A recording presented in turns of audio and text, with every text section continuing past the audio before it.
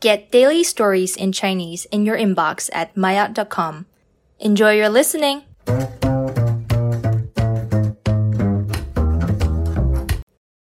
Mandarin 高级万圣节的妆容。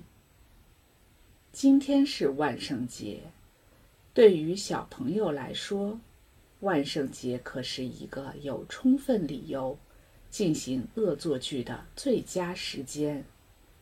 而对于成年人来说，这个节日最有意思的部分，莫过于各种奇装异服、千奇百怪的主题聚会了。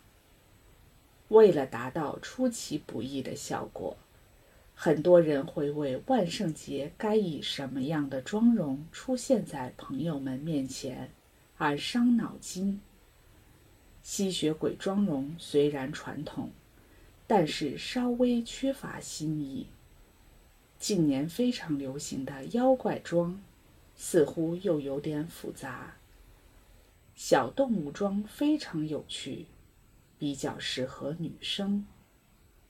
如果你还在犹豫不决，可以尝试从恐怖电影中找找灵感。但不管我们选择什么风格的妆容，浓重夸张的妆容都会给我们的皮肤带来不小的挑战。所以万圣节之后，跳出来和我们恶作剧的可能就是我们的脸了。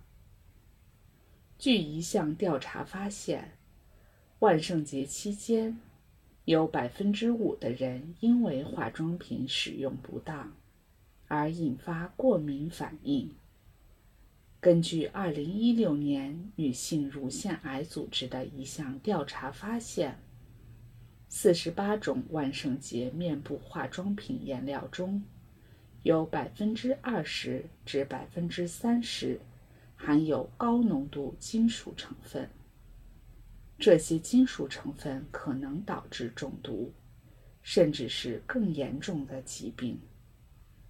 人们不禁要问，怎么才能避免皮肤过敏呢？专家针对那些不得不在万圣节化妆的人，给出了4条建议。第一，阅读化妆品的产品成分，避免使用含有铅、镉、汞等金属成分的化妆品。第二，不要使用去年的万圣节化妆品颜料。第三，如果可以，尽量提前做过敏测试。第四，避免在眼脸位置涂过多化妆品。第五，聚会结束后尽快卸妆，不要留下化妆品的残留。如果我们的皮肤出现过敏症状，也一定要及时采取措施，不要任其发展。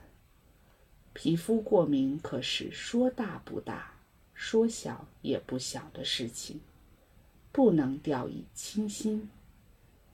最后，祝大家度过一个愉快、有趣的万圣节。